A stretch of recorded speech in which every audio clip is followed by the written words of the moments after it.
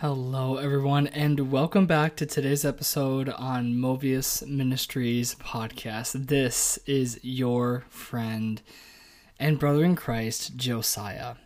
Welcome to part 5, as today we're going to be getting into, again, knowing your identity in Christ. I have been loving this series that we've been going through. We've been going through Romans 7 today. It's going to be a surprise what chapter we're going to go through, because I have a perfect setup of how I'm going to present everything. It was super cool how the Lord kind of directed my hands when I was typing this out yesterday. And then we looked at Ephesians 1, we looked at Colossians 1, we looked at Ephesians 2, and it's really helping us understand our identity in Jesus Christ, the one who saved us from our sins, saved us from the wrath to come, and essentially that's it. That's the beauty of the gospel. And the gospel means the good news, and you can't have the good news without the bad news. So when we evangelize to people, when we tell them, Jesus died for you, that is not a very loving thing to do. It's half of a loving thing, if that's the way you want to translate it, but they don't know what he died for. And so this is where we have to come with the full gospel, and it's that you're a sinner and before a holy God, and while we were yet sinners, Christ died for us. He died for our sins. And for all those who trust in him, who rely on his righteousness, who rely on him to be in right standing with God, you're saved. You're saved from God's wrath, the wrath to come, or the wrath that's happening right now, in however God wants to present that.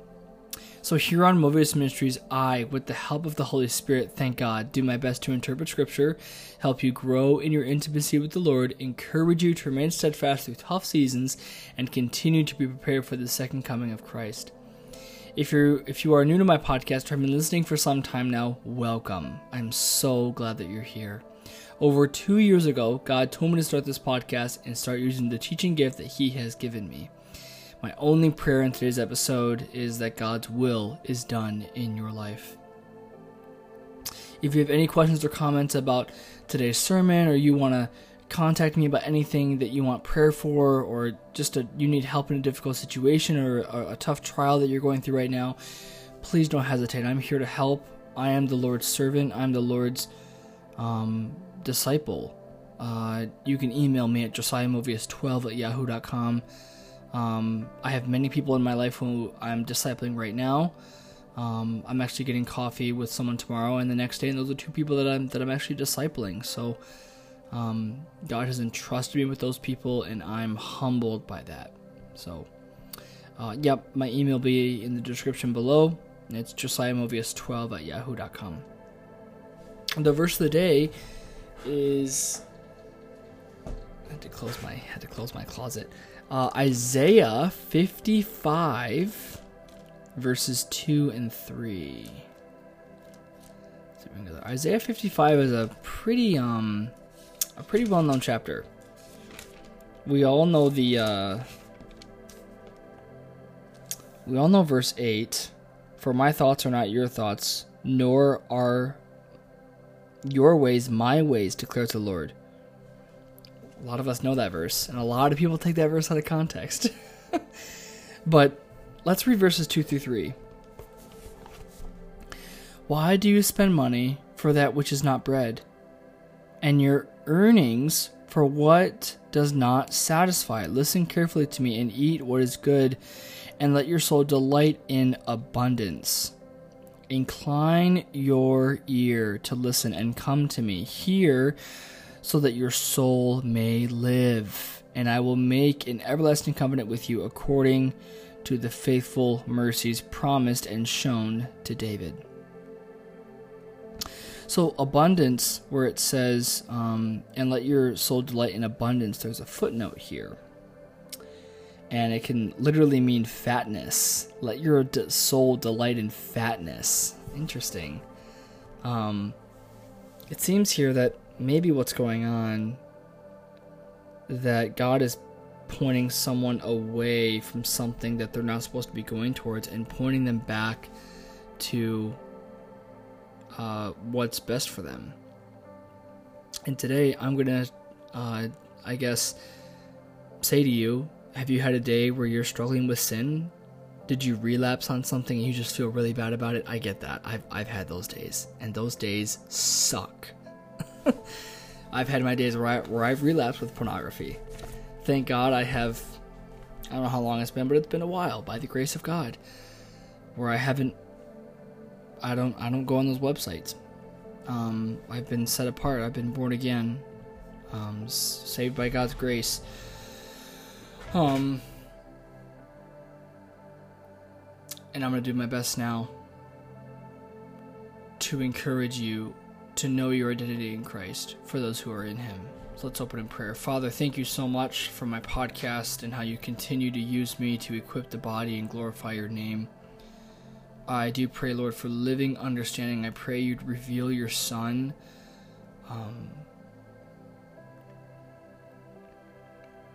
Give us the fatness that we need, Lord, as we just read in Isaiah. And just give us confidence and childlikeness in you, Lord. Father, please give me energy. I'm tired, and I need your help. It's been a long day, and I have a long message prepared here, which I believe to be crafted by your hand. Reinvigorate me, Holy Spirit. Help me in Jesus' name. Amen. So last week, you know what? Just in case, if you want to know the song that's playing in the background, this is a song that we haven't played in a while. I used to play it a long time ago, and I saw it on here, and I was like, oh my gosh, I have to play this one. This is called Emmanuel by Wildner Worship. I used to play this one a lot, and I like this song a lot. So, last week, we looked at Romans chapter 7. We looked at our relationship with the law, and what I mean by when I say we looked at our relationship with the law, what I mean by our is those who are grafted into Christ, those who are saved from the wrath to come. We see near the end of Romans 7, Paul is struggling with the law. He was struggling with what he calls members in verse 23, waging war against his mind. Then, verse 25, Paul says, how can I get out of this? Essentially, that's what he says. Look at how messed up I am. I am wretched, poor in spirit. He then looks to the spotless Lamb, Jesus Christ, for deliverance. And today, we're going to be looking at Romans chapter 8 as a continued thought from this ongoing, never-ending battle that we seem to struggle with as sin, as Paul did as well, as we just read through Romans chapter 7. So Romans 8:1, the title here is Escape from Bondage. And when you just look at that title, beloved, it seems that's what the person's dealing with in Romans 7. And I broke down a certain false teaching that I think is true, that people think Romans 7 is about someone who's not grafted into Christ. And I if you did not hear my take on that, I really encourage you, please go listen to it. I really tried to elaborate why I think that's not true. I went really deep into it. I didn't just say a couple things. I really went deep. So if that's something that you've heard and you've been worried and you've kind of second guessed your salvation or your place in Christ, please go listen to that. When I came across that knowledge and that seed was planted in my mind, I got really scared, and the Lord really started to reassure me. So verse 1, a lot of us know this verse. Therefore, there is now no condemnation. We're going to be reading out of the Amplified today, beloved. No guilty verdict, no punishment for those who are in Christ Jesus, who believe in Him as personal Lord and Savior. This is from David Guzik. There is therefore now no condemnation. The simple declaration of no condemnation comes to those who are in Christ Jesus. Since God the Father does not condemn Jesus, neither can the Father condemn those who are in Jesus. They are not condemned. They will not be condemned, and they cannot be condemned. Romans 8:1 can even go along with John 3:18 out of the Amplified Bible. Whoever believes and has decided to trust in him as personal Savior and Lord is not judged. For this one, there is no judgment, no rejection, and this last one, no condemnation. Now that's the Amplified, so that's helping you understand what it means to not be judged. Now I looked really deep into some footnotes that I found in verse 1 for Romans 8:1 in other versions. I looked at some other footnotes. Different versions have different footnotes, and so I looked at different footnotes for different versions. And there was a part in here in Romans 8:1 that made me think for a little bit. There are some versions, depending on which translation you read, and we'll get into what translations I'm going to elaborate on, so just hang in here with me. There are some versions that add into the words after Romans 8:1, who walk not according to the flesh, but according to the Spirit. There are some translations that add those words after who are in Christ Jesus. Those words are added in some ways in certain translations. Now this made me question if this is actually found in early manuscripts. The KJV has part of the verse in Romans 8:1 with no footnotes. So the KJV does have that in there at Romans 8:1, the who walk not according to the flesh but according to the Spirit. But the NKJV described that part of the verse is to be omitted. John 3:18 doesn't have any footnote based on all the... I didn't look at all the translations, but I looked at a good chunk of them. Doesn't have any footnote that would be similar to what we read here in the latter part. So, okay, I'm sorry.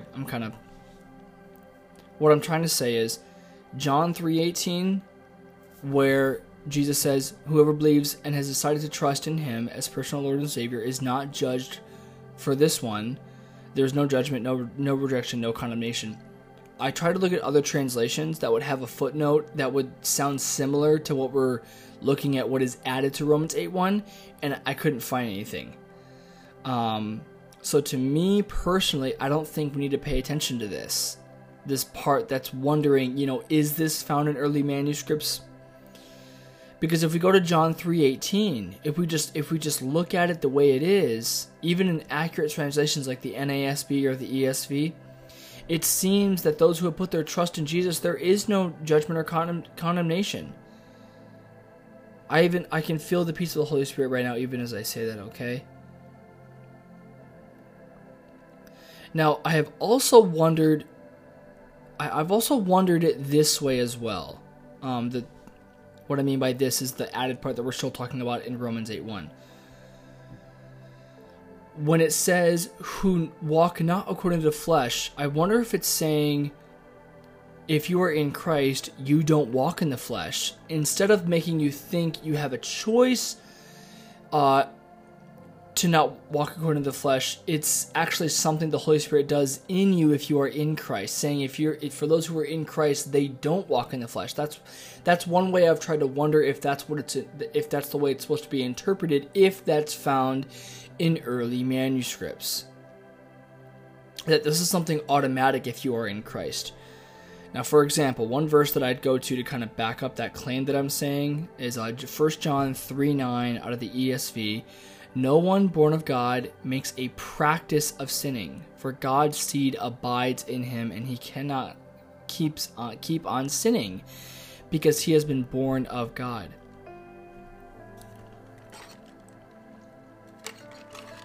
I do have a water in today's episode, just to let you guys know.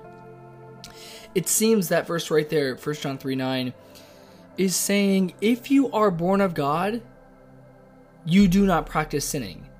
Which means we don't have to figure out if we are practicing sin or not. I feel like we do this. I used to do this, and the Lord really opened my eyes to this verse, beloved. The scripture says, if you are born again, reborn from above, you don't practice sin. It's not something you have to figure out. It's rather embracing who you are in Christ. David Guzik says it like this, who do not walk according to the flesh, but according to the Spirit. Guzik says it this way: these words are not found in earliest ancient manuscripts of the book of Romans, and they do not agree with the flow of Paul's context here. They were probably added by a copyist who either made a mistake or thought he could, doing air quotes, help Paul by adding these words from Romans 8:4. Now we'll get to that verse in a second, Lord willing. I hope that made sense, kind of everything I tried to break down there. I also prayed as I was typing this out yesterday that I was explaining this rightly, teaching it rightly, and I felt God tell me that he was giving me understanding. So that's been one of my most common prayers lately over myself and over the body of Christ, just for living understanding. So verse 2, for the law of the Spirit of life, which is in Christ Jesus, the law of our new being, has set you free from the law of sin and death. Verse 2 here is showing us how there is no condemnation for us who are in Christ. It's showing us how. Because the law of the Spirit of life, since there is no condemnation, which again the Amplified describes it as there is no guilty verdict, there is no punishment. Because we have been set free from the law of sin and death. Paul says early on in his second letter to Corinth, he says that the Spirit, that the letter kills, and what he means by letter there is the law. He says the letter kills, but the Spirit gives life.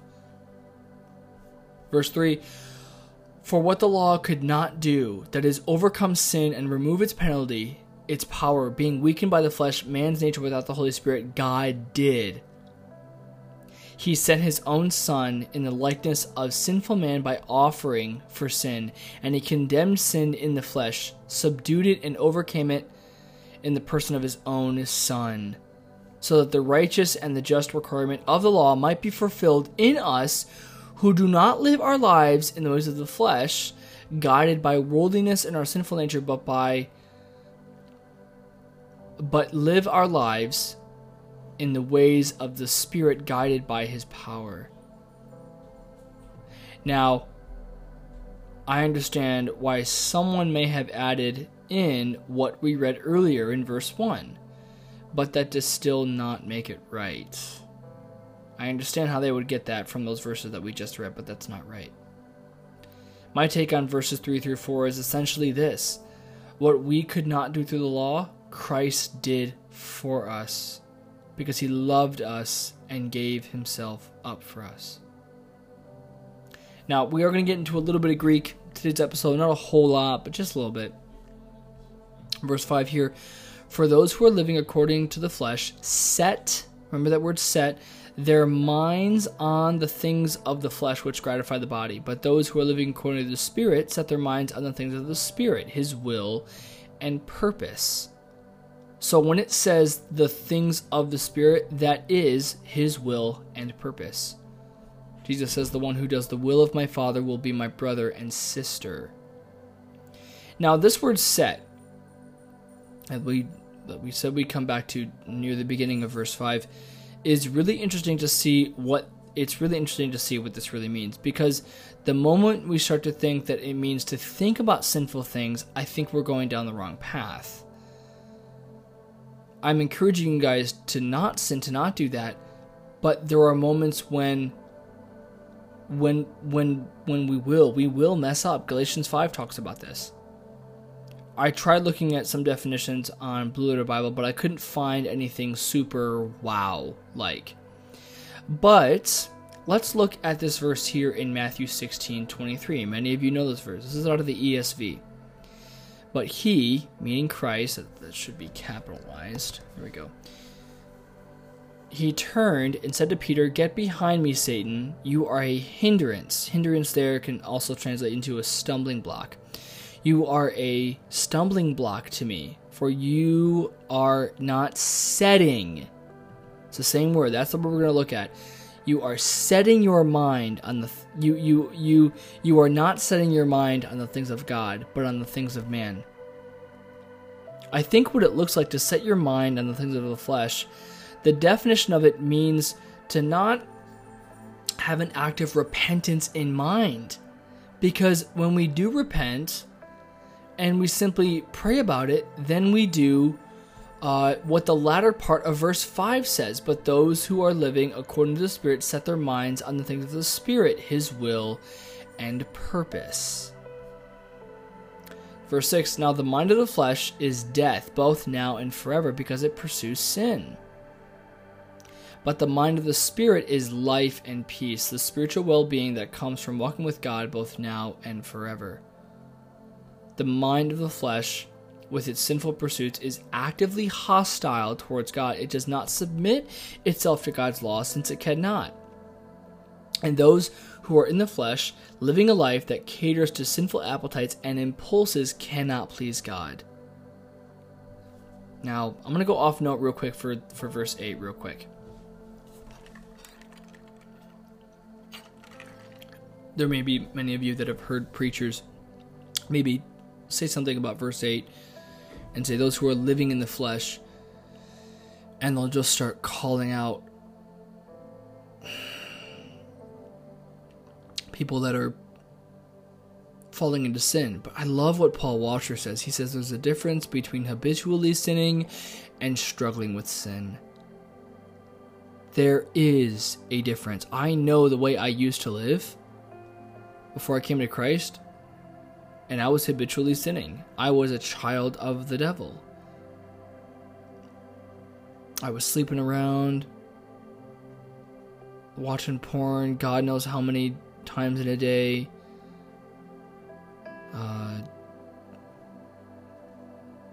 Had a small alcoholic problem. And I didn't have any remorse. I didn't care. I enjoyed it. I liked my sin. And then God gave me a new heart. He changed me. There's nothing by what I did. It was all Him. And so, to understand verse 8, and this is why I love the Amplified Bible so much, because it helps us truly understand what's being said in the Greek language behind, who's ever writing, whether it's Paul or Peter or John or James. I'm trying not to yawn. I'm so sorry, you guys. I've been up since 6:30. So it translates living in the flesh as someone living a life that caters. Living a life that caters. That in and of itself shows that this person's life is, they don't care about their sin. They don't care. And I'm not going to, sit in my chair here and say that self-righteously, but with a broken heart. And this is the, Paul says in Philippians 3, "I write this to you with tears," that there are some of those who reject the way of salvation, the cross, and their God is their belly. That seems, verse 8 is talking about them. So this is why let me just prove to you why I think verse 8 is talking towards those type of people. Verse 9, "However, you are not living in the flesh, controlled by sinful nature, but in the Spirit. If in fact the Spirit of God lives in you, directing and guiding you, because if anyone does not have the Spirit of Christ, he does not belong to Him and is not a child of God." Verse 10, "If Christ lives in you, though your natural body is dead because of sin, your spirit is alive because of righteousness, which He provides."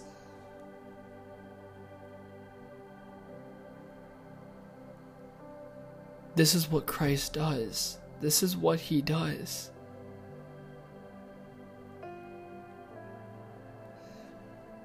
Going back to verse 9 real quick. However, you are not living in the flesh, but in the Spirit. How do you know if you're living by the Spirit? You find yourself dead in your sin, but your spirit is made alive because of righteousness in Christ. That's how you know. And at verse 11, and if the Spirit of him who raised Jesus from the dead lives in you, he who raised Christ Jesus from the dead will also give life to your mortal bodies through his Spirit who lives in you. A lot to think about in those verses. It may seem confusing. I know it was for me a little when I was reading and preparing this message. The way I understand this is, again, there are moments when we do set our minds on sin. But if we are born again, this should hurt us, whether it's big or small. We have the Romans 7, I do what I don't want to do moment. This is the regeneration of the Holy Spirit leading us to life and peace and giving us assurance of salvation. Verse 12, so then, brothers and sisters, we have an obligation, but not to our flesh, our human nature, our worldliness, our sinful capacity, to live according to the impulses of the flesh, our nature without the Holy Spirit. For if you are living according to the impulses of the flesh, you are going to die. But if you are living by the power of the Holy Spirit, you are habitually putting to death the sinful deeds of the body. You will really live forever. Now, I guess going off note real quick, where it says, if you're living by the power of the Holy Spirit, you are habitually putting to death sinful deeds of the body.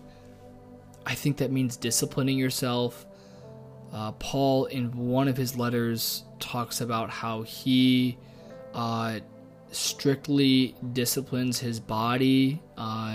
So that's one way.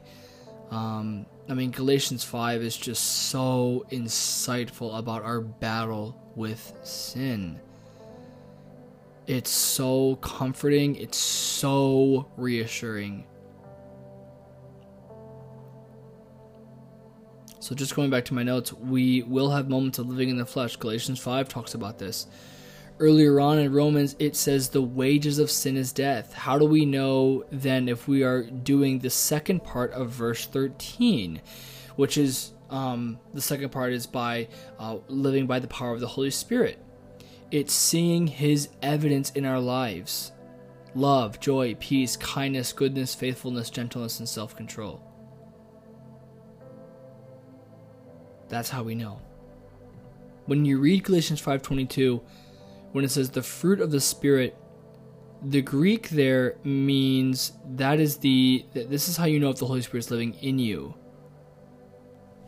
It says, I'll just read it really quick.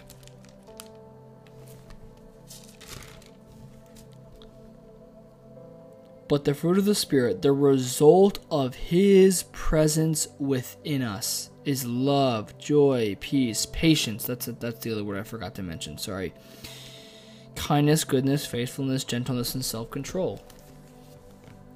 Verse 14, for all who are allowing themselves to be led by the Spirit of God are sons of God. This is very close to what Paul says in verse 9. I'll read verse 9 really quick. However, you are not living in the flesh, controlled by sinful nature, but in the Spirit, if in fact the Spirit of God lives in you, directing and guiding you. But if anyone does not have the Spirit of Christ, he does not belong to him and is not a child of God.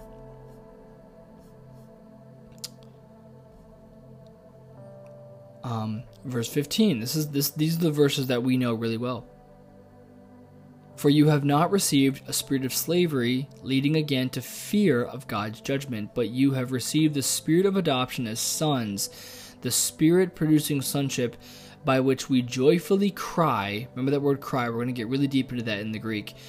Cry, Abba, Father. The Spirit himself testifies and confirms together with our spirit, assuring us that we believers are children of God. I'm going to go off note for verse 16 in 1 second, Lord willing. And if we are his children, then we are his heirs also, heirs of God and fellow heirs with Christ, sharing his spiritual blessings and inheritance. I love that part right there. Sharing his spiritual blessings and inheritance. We just went over in Ephesians that he has blessed us with every spiritual blessing in the heavenly realms. If indeed we share in his suffering, so that we may also share in his glory. And Paul's there talking about eternal life. That's what I would think. So verse 16 real quick. The Spirit himself testifies and confirms together with our spirit, assuring us that we believers are children of God. I did an episode on my podcast a while ago about assuring our hearts that we are his children. It had so many moments where I would be in a worship moment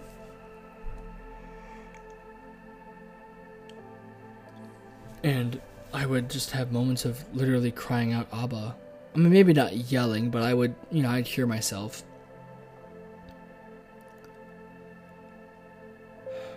And,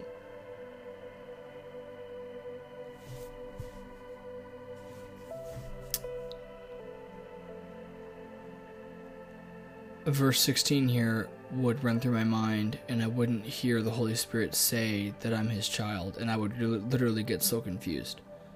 And then I listened to a sermon or a small podcast by John Piper about this, and it gave me a lot of reassurance. Then I broke down how when we cry, Abba, Father, that right there is the Spirit himself testifying, confirming with us that we are his children.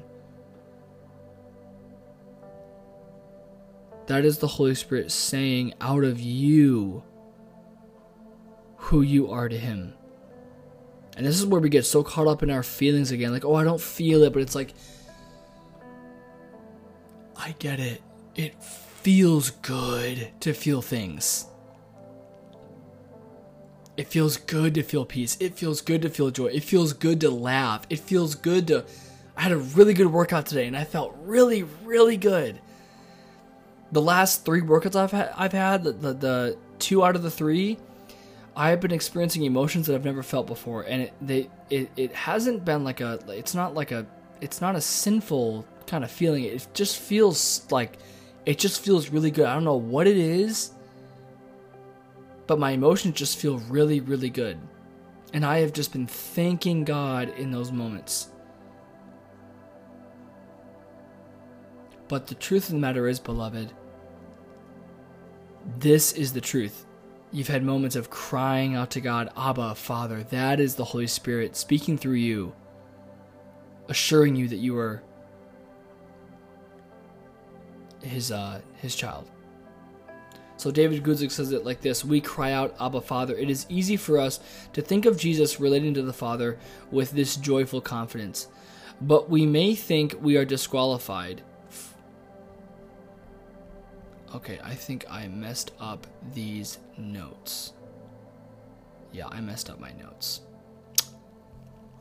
I think the sentence cut off halfway. So, I'm just gonna get rid of that. Sorry, guys. Oh my gosh, that's super embarrassing.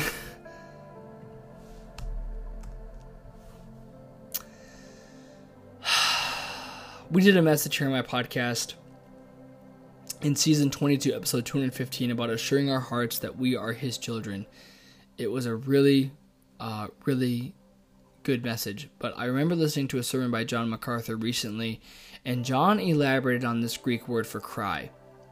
And John stated that in the Greek, this word can mean the following: a loud, urgent cry from someone in profound suffering, someone in fear, terrified, someone in pain, someone in loss, someone who is deeply needy. I love that one. I can relate with that a lot. And I'm sure you can too. If you can't, okay. Beloved, you want to know if you're saved? You want to know if you're grafted into Christ? If you are his beloved? If your name is found in the book of life? If you have the Holy Spirit, you are the one that is katolagizo. It's the Greek for sealed for the day of redemption when Christ returns. I have the Greek word for curse in here. Actually, that's not the word that I wanted to use. So, forgive me. That's the word katora amai. Katora amai is that's curse, and then cursing is katora. I got that when we studied the book of James. Anyway,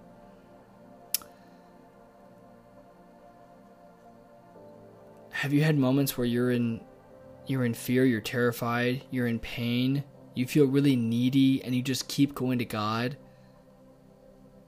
That is you crying out, Abba, Father.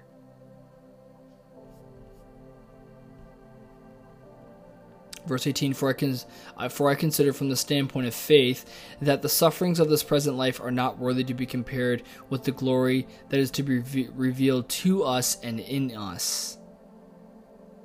For even the whole creation, all nature, awaits eagerly for the children of God to be revealed. And when you see that word cry, and how we just translated it in the Greek, the context makes all the more sense as Paul talks in verse 18 about sufferings of this present life.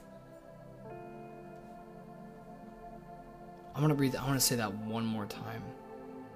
When you see that word cry and how we just translated it in the Greek, the context makes all the more sense as Paul talks in verse 18 about sufferings of this present life.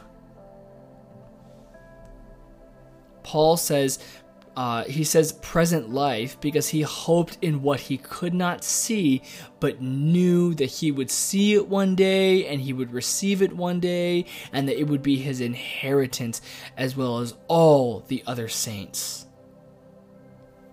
Again, Guzik says it like this: being a child of God also means having an inheritance.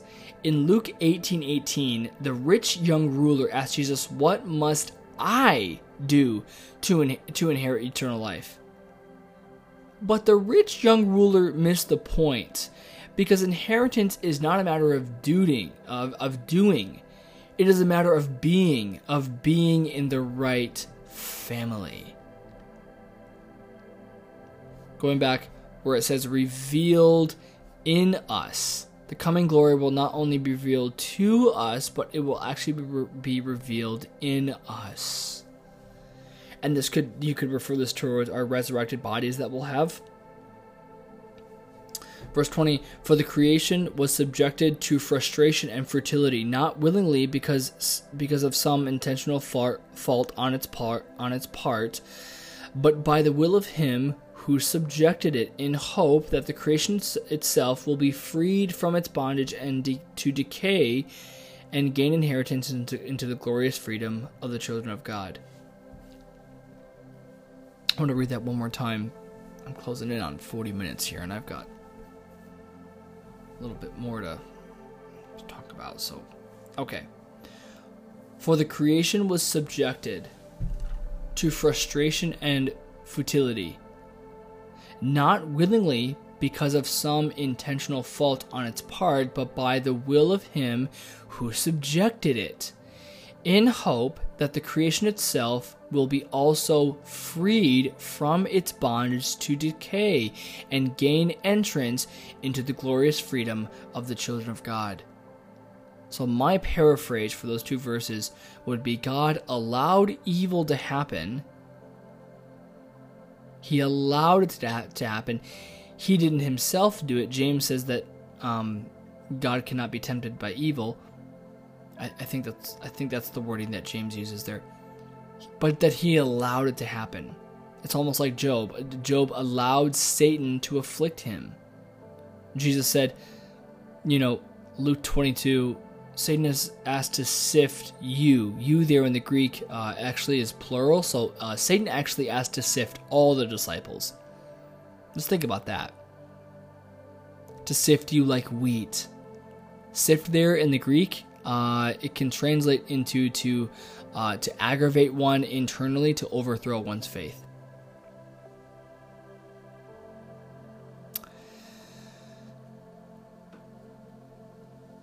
My paraphrase for those two verses would be: God allowed evil to happen, to then show his goodness, not by any favoritism of man, but out of his own grace and mercy, to then fix all things through Christ. So verse 22, and for we know that the whole creation has been moaning together as in the pains of childbirth until now.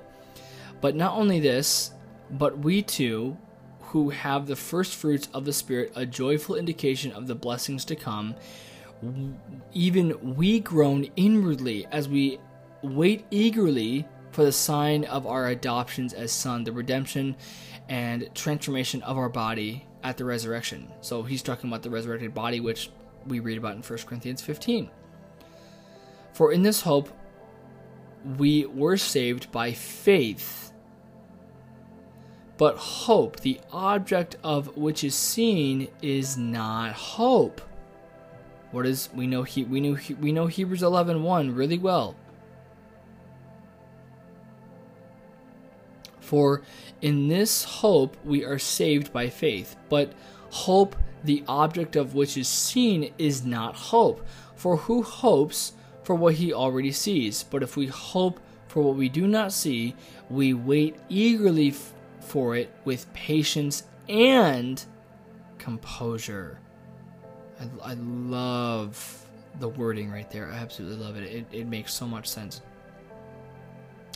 This was the verse I was referring to earlier about Paul putting his hope in what was not yet seen. Paul was talking here about our hope for eternal life by our faith in Christ for our sins, which then has sealed us for the day of redemption. Now, these are the other verses that we know really well, and I've had these moments. I've had these moments.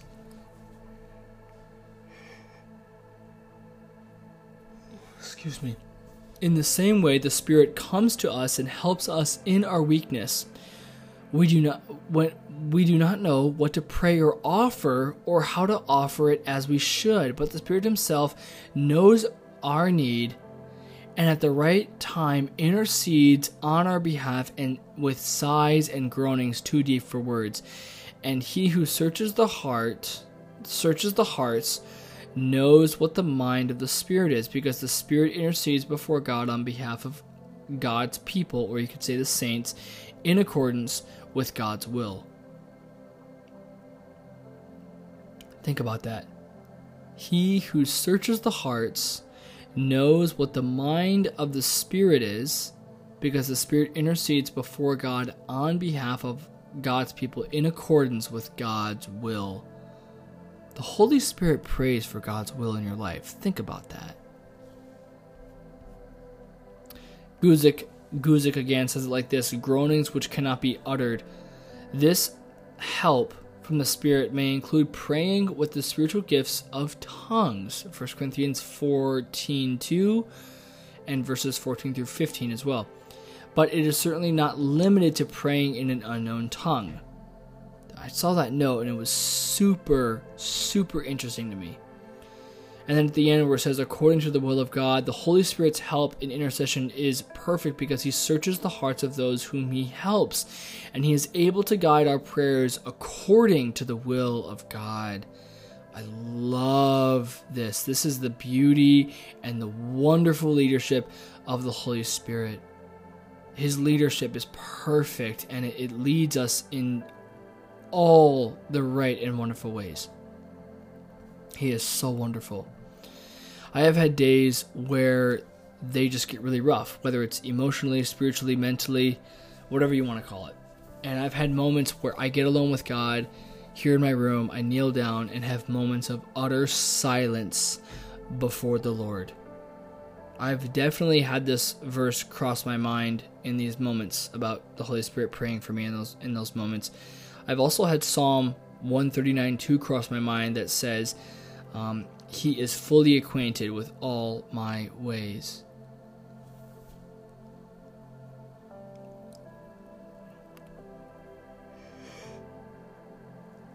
We went over Psalm 143 a while ago here on my pod, and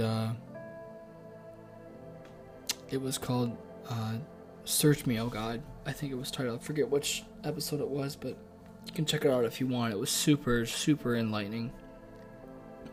Verse 28, and we know with great confidence that God, who is deeply concerned about us, causes all things to work together as a plan for good for those who love God, to those who are called according to his plan and purpose. Verse 29, for those whom he foreknew, he loved and chose beforehand. He also predestined to be conformed into the image of his Son and ultimately share in the complete in his complete sanctification, so that he would be the firstborn, the most beloved and honored among many believers. How do we have, as the Amplified likes to describe, doing air quotes, knowing that God works all things together for good with confidence? Just going back, it says right here, and we know with great confidence. How do we know that God works all things together for good for those who love him with a great confidence? Excuse me, I'm so sorry. Oh my gosh.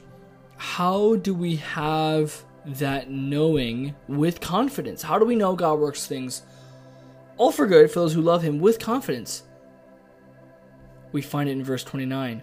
Because those he foreknew, he predestined. Those who are predestined are called to his plan and purpose, as we love him because he first loved us. I added that part.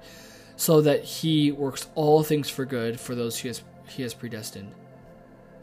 Verse 30, and those whom he predestined, he also called. And those who he called, he also justified, declared free of the guilt of sin. And those whom he justified, he also glorified, raising them to a heavenly dignity. What then shall we say to all these things? What are all these things? All these things we've read up to verse 31, beloved. If God is for us, who can be successful against us? My translation for this verse 31, how can anyone be successful against us if God works all things out for good for those who he has called and saved? How? They can't. Hallelujah. Verse 32, he who did not even spare his own Son, but gave him up for us all, how will he not also along with him graciously give us all things? What does Jesus say in the parable of persistent prayer? The man wakes up in the morning, or his friend wakes him up at night and he needs some food. He doesn't help him out, but he keeps badgering him. He's like, okay, I'll give you food. And Jesus goes, if you being wicked by nature know how to give good gifts to your children, how much more will God bless you with what you need? Paul says in Philippians that God will meet all of your needs in Christ Jesus. Verse 33, who will bring any charge against God's elect, his chosen ones? Is it God who justifies us, declaring us blameless and putting us in right relationship with himself? Who is the one to condemn us? Some of you guys listened to my podcast about Black Hebrew Israelites.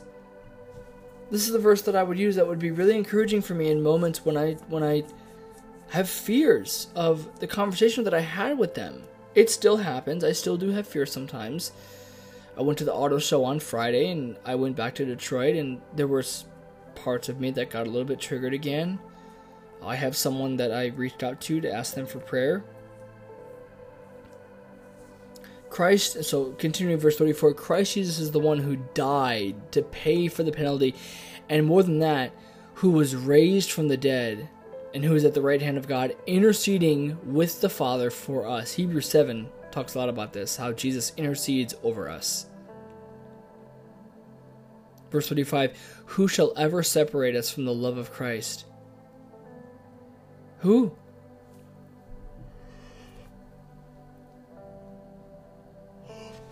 Will tribulation or distress or persecution or famine or nakedness or danger or sword? just as it is written, and for remains written, for your sake we are put to death all the day long. We are regarded as sheep for the slaughter. Yet in all these things we are more than conquerors, and gain an overwhelming victory through him who loved us so much that he died for us. Verse 38, for I am convinced and continue to be convinced beyond any doubt that neither death nor life, nor angels nor principalities, nor things present and threatening, nor things to come, nor powers, nor height, nor depth, nor any other created thing will be able to separate us from the unlimited love of God, which is in Christ Jesus our Lord. This is your identity, beloved. If you relate with the Romans 7 controversy so much constantly, of doing what you don't want to do and you hate what you do, I had those moments today. I really did. I had a really weird, erotic dream last night, and it irritated me. I listened to a podcast today by John Piper about erotic dreams, and it was super insightful. I got a lot of good insight. And I hated that I kept thinking about the dream that I had. If that is you, if that is the daily struggle for you, maybe it's not even daily, but whenever it happens, you feel bad about your sin.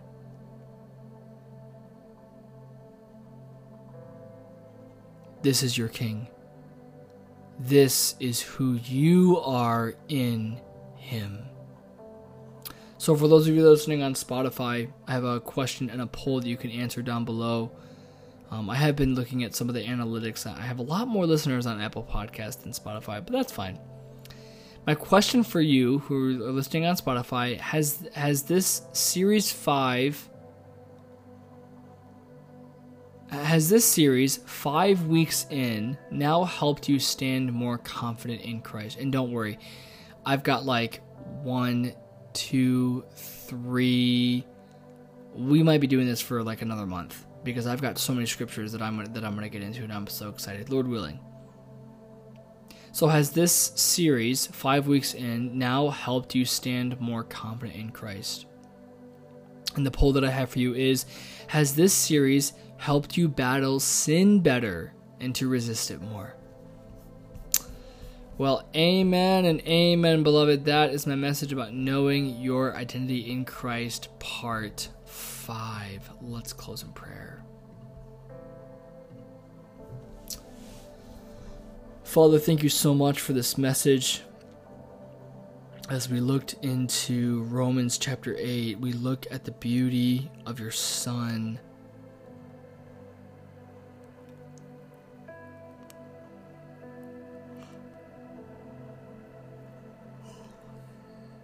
Father, I pray for my listeners' week, for the rest of the week, and that they be led by your Holy Spirit. Holy Spirit, lead them.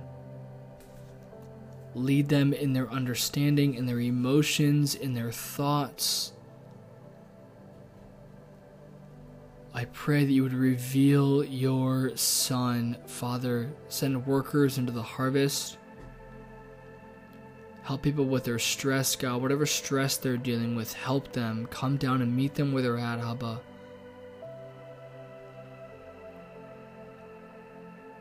Help people to trust you.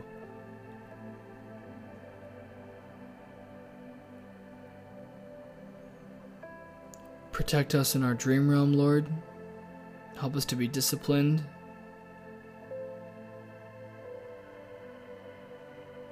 And I pray this all in your Son's precious name, Jesus Christ. Amen. All right, I really hope you enjoyed that. You can send my podcast to a friend. You can rate my podcast on whatever platform you're listening on. Again, if you have any questions or anything, you can email me at my email. It's in the description below. My eyes are literally falling asleep. I'm so tired right now. I've been up since 6:30, and I gotta be up again at 6:30 tomorrow morning, Lord willing. Next week, I'm not going to share what we're going to talk about, but we're going to get in. We're going to look at one of the epistles to understand our identity in Christ even more. Beloved, thank you so much for listening to today's episode as we dove even deeper as we looked at the famous Romans chapter 8 into understanding our identity in Christ. This is your friend Josiah. God loves you.